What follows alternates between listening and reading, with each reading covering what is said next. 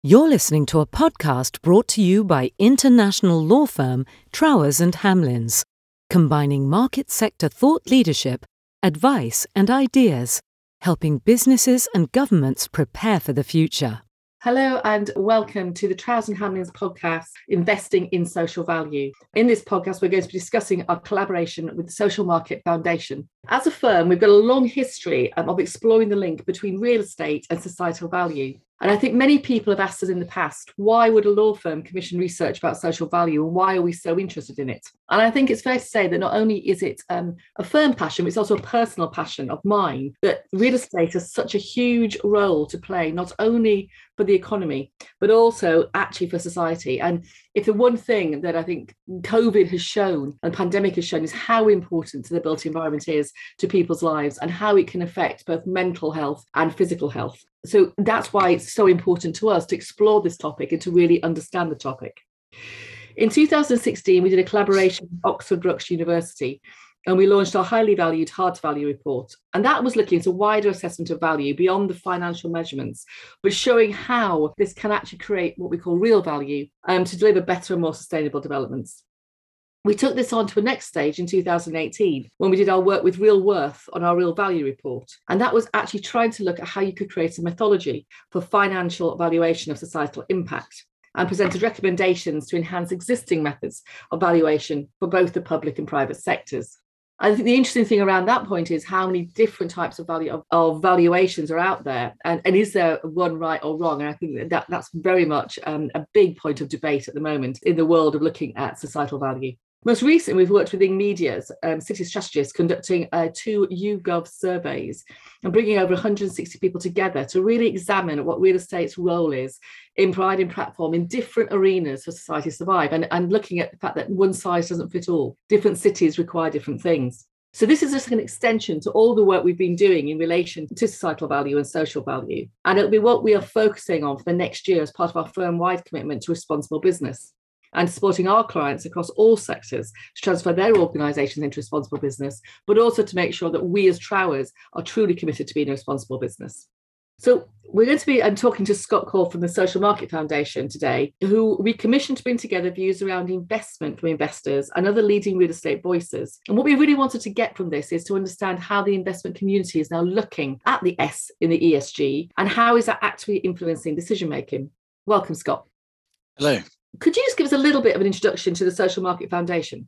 Sure. So I'm Scott Corf. I'm the Research Director at the Social Market Foundation. We're one of Britain's leading politically independent think tank. We're not aligned to any political party in the UK, and our research spans a wide range of areas from public service reform to consumer markets, and increasingly looking at this space, the ESG agenda, the corporate governance agenda, and trying to understand how companies are thinking about each of those components of ESG and how it is actually shaping decision making. And when you sort of started talking to the various investors and looking at bringing this report together, what were the key things that came out of it?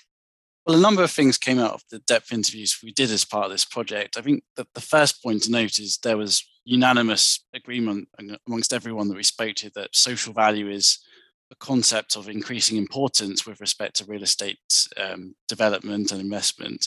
And it's not something that's just being seen as a tick box exercise and something you need to do for reputational reasons. It's for so many of the people we interviewed, this was seen as a core part of their business. It was seen as something that they wanted to do. And there was a lot of pressure from staff within the organization for companies to pursue this agenda. So it was something that was increasingly deeply embedded within companies rather than just being a tick box exercise.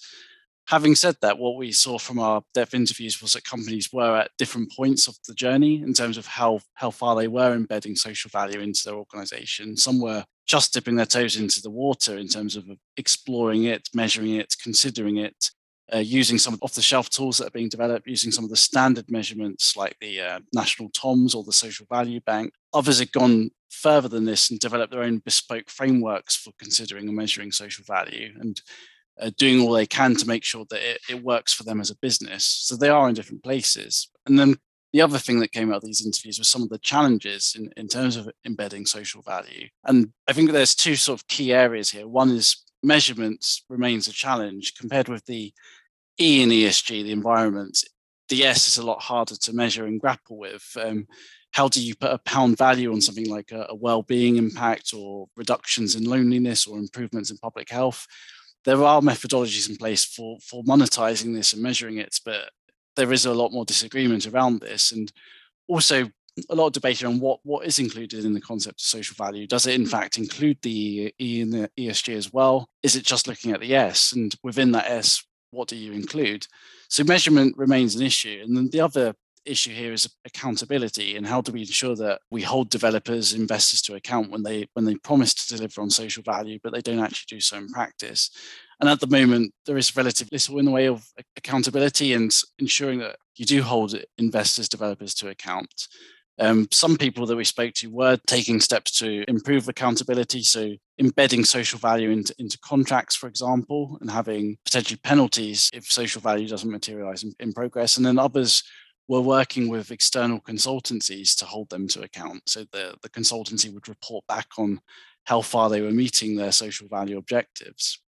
And I think what's been really interesting is when we first did our first bit of research, 2016, this really was regarded as a bit cutting edge. Why was anyone talking about the S? It was, yes, people thought it was a nice to have, but it was very much a nice to have rather than a need to have. And I thought the interesting bit that has come out of your conversations is people are now finally getting it's a need to have. And I think that's a huge move from where we were. Was there anything in the conversations you had with the different investors that was a surprise to you, or something that stood out as being, I wasn't quite expecting that? I think one thing that I found really interesting here was the drivers of this increased prominence of social value. It's hard to pin down the increasing importance of it to one particular area. And from the conversations we had, a wide range of reasons were given for why social value had risen up the agenda. Some people mentioned the United Nations Sustainable Development Goals. Others mentioned the Social Value Act and government procurement decisions being a key factor. Others mentioned local authorities increasingly demanding more from developers. So local authorities demanding a social value strategy from developers, local authorities increasingly looking at developers delivering social value as a way of meeting some of their mandatory requirements around things like homelessness reduction.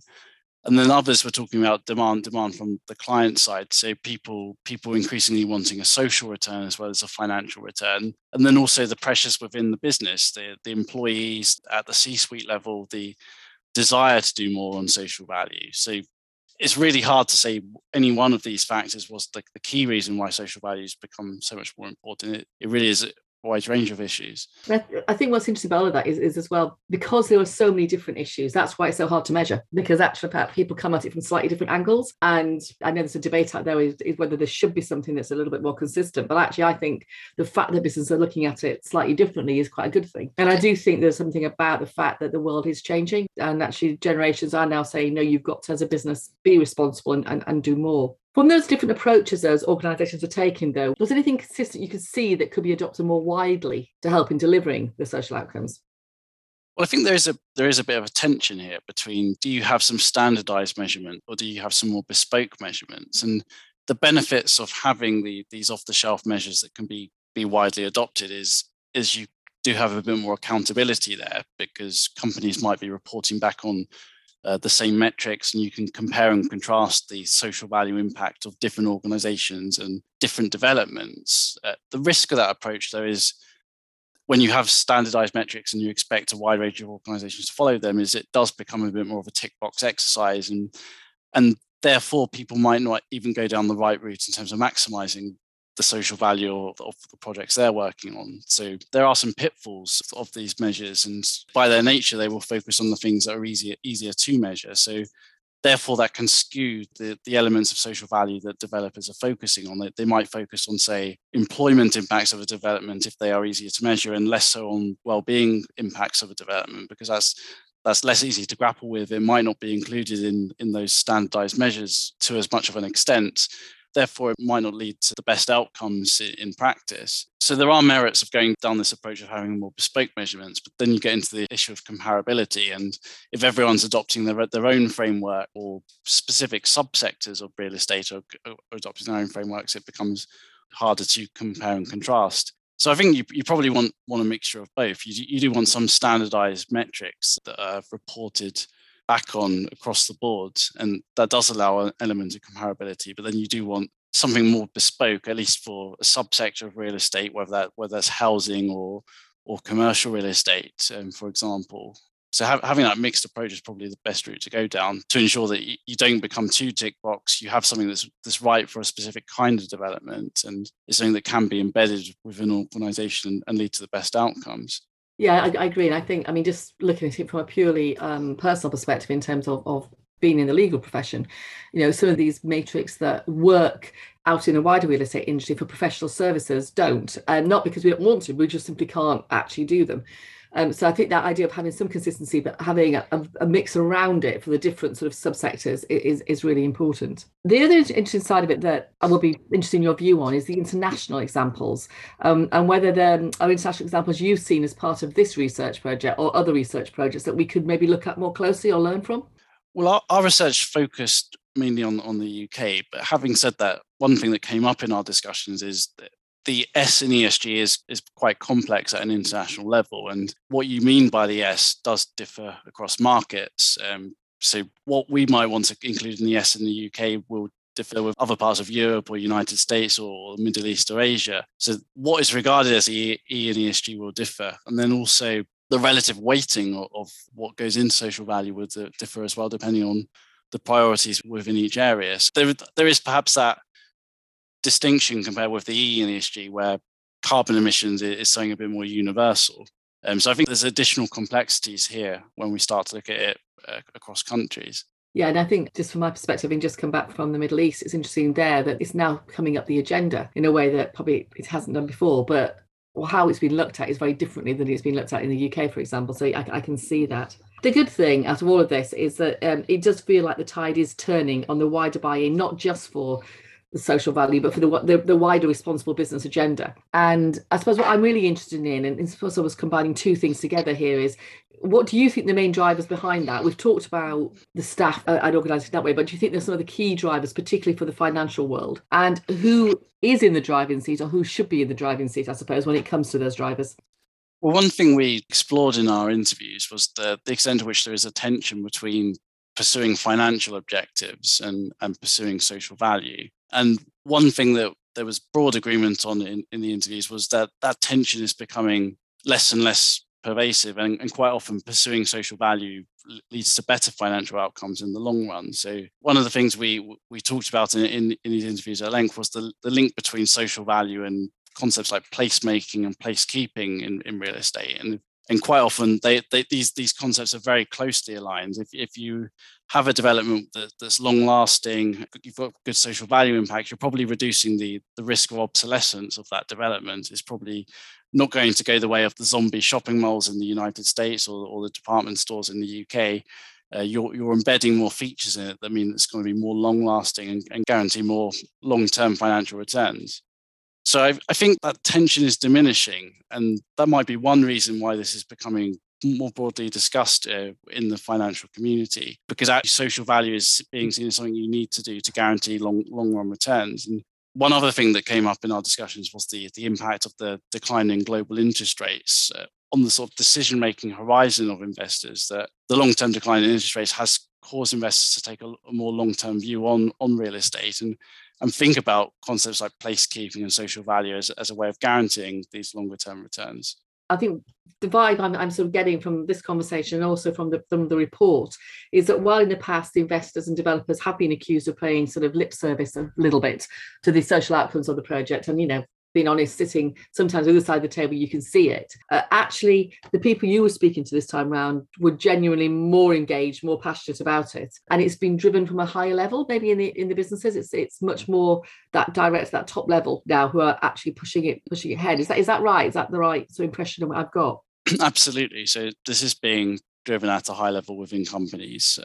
I think the one area where perhaps social value isn't being fully reflected at the moment is in valuation of real estate. One thing that came up in one of our interviews was the extent to which going forward we might increasingly see social value being embedded into the valuation of real estate. Now, at the moment, we might be looking at valuation completely the wrong way. And going forward, actually one way around the measurement issue of social value might be in terms of how it's priced and what the sales value and the rental prices of real estate are, with with those developments offering more in the way of social value, commanding higher prices. Yeah, and I think the valuation point is a really interesting one, because that came up at the very beginning of when we started doing our research in 2016, which was, well, without the valuers almost pricing this in, how are you ever going to really sort of embed it all the way through? So it's interesting that that is still out there. That's still a big point. I suppose the other thing that I was quite interested in was the levelling up agenda in the UK, and that combined with the global social economic impacts of the pandemic, and I suppose combined with what's happening in the world at the moment with the crisis in Ukraine. Is that going to accelerate or slow the rate of change, do you think, based on your conversations? Because there's so many things in the mixing pot at the moment. I think it is. And I think there's two key things here. So one is the impact of the pandemic on the social value agenda. Now, a number of the people we spoke to did say that the pandemic had led to social value going even further up the agenda. In particular, it's caused more people to think beyond the pure economics of a development and to think about the role of real estate in things like sense of isolation, well-being and public health. And more consideration is now being given to how we can embed public health into real estate, for example, post-pandemic. And then also some people mentioned that local authorities were asking more of developers on this front, like, what are you doing to help us achieve recovery from the pandemic going forward with your plans? But there's also the longer term picture here. And some of this has been accelerated by the pandemic, the shift towards online retail and also the changing nature of work, more people working remotely rather than working from an office. And this is really livened up the debate about what is the future of town and city centres and how do we repurpose spaces in a way that guarantees that these will be vibrant communities going forward. And clearly social value has a huge role in how we think about the future of town and city centres. And I think increasingly we will be thinking about how can we repurpose these spaces in a way that improves well-being, improves public health and brings people together, given that some of the more traditional ways that we meet each other at work or in the shops are disappearing. Yeah, I think it's going to be a really interesting 24 months, I suppose, in looking and see how all this flows through. So how do you see the next phase of this report sort of developing? So this was phase one of the report, where we undertook these depth interviews to understand how social value was shaping decision-making, where it sat on different companies' agendas. In phase two of the research, we're going to be focused on two key areas. So one is we want to understand what would be the wider economic and social benefits from giving social value greater consideration in decision making. And then building on from that, what is the role of policy in driving this agenda going forward? Now, we got some insights into that from our interviews around the potential role of regulation, central government and local government in pushing the agenda forward. But we will be developing our thinking further over the next few months and looking to publish that report later in 2022. Thank you so much. It's really interesting. And I'm actually really excited about the next phase of the report to see where we get to, because that's the meat of it, really. So thank you very much for doing that. Thank you very much for this podcast. For those of you listening, if you'd like to read a copy of this, please go to trowers.com and click on the S in the ESG on the homepage. Or you can also sign up to receive information about the next stages of the initiative as well. Also, if you follow us on LinkedIn or Twitter at Trowers, then again, all the information will be coming out on that. So thank you, Scott, and thank you for your time today. And I hope everyone enjoyed that. Thank you. Thank you. You have been listening to a podcast brought to you by Trowers and Hamlins. Find us at trowers.com and join in the conversation on Twitter at Trowers, or find us on LinkedIn and Instagram.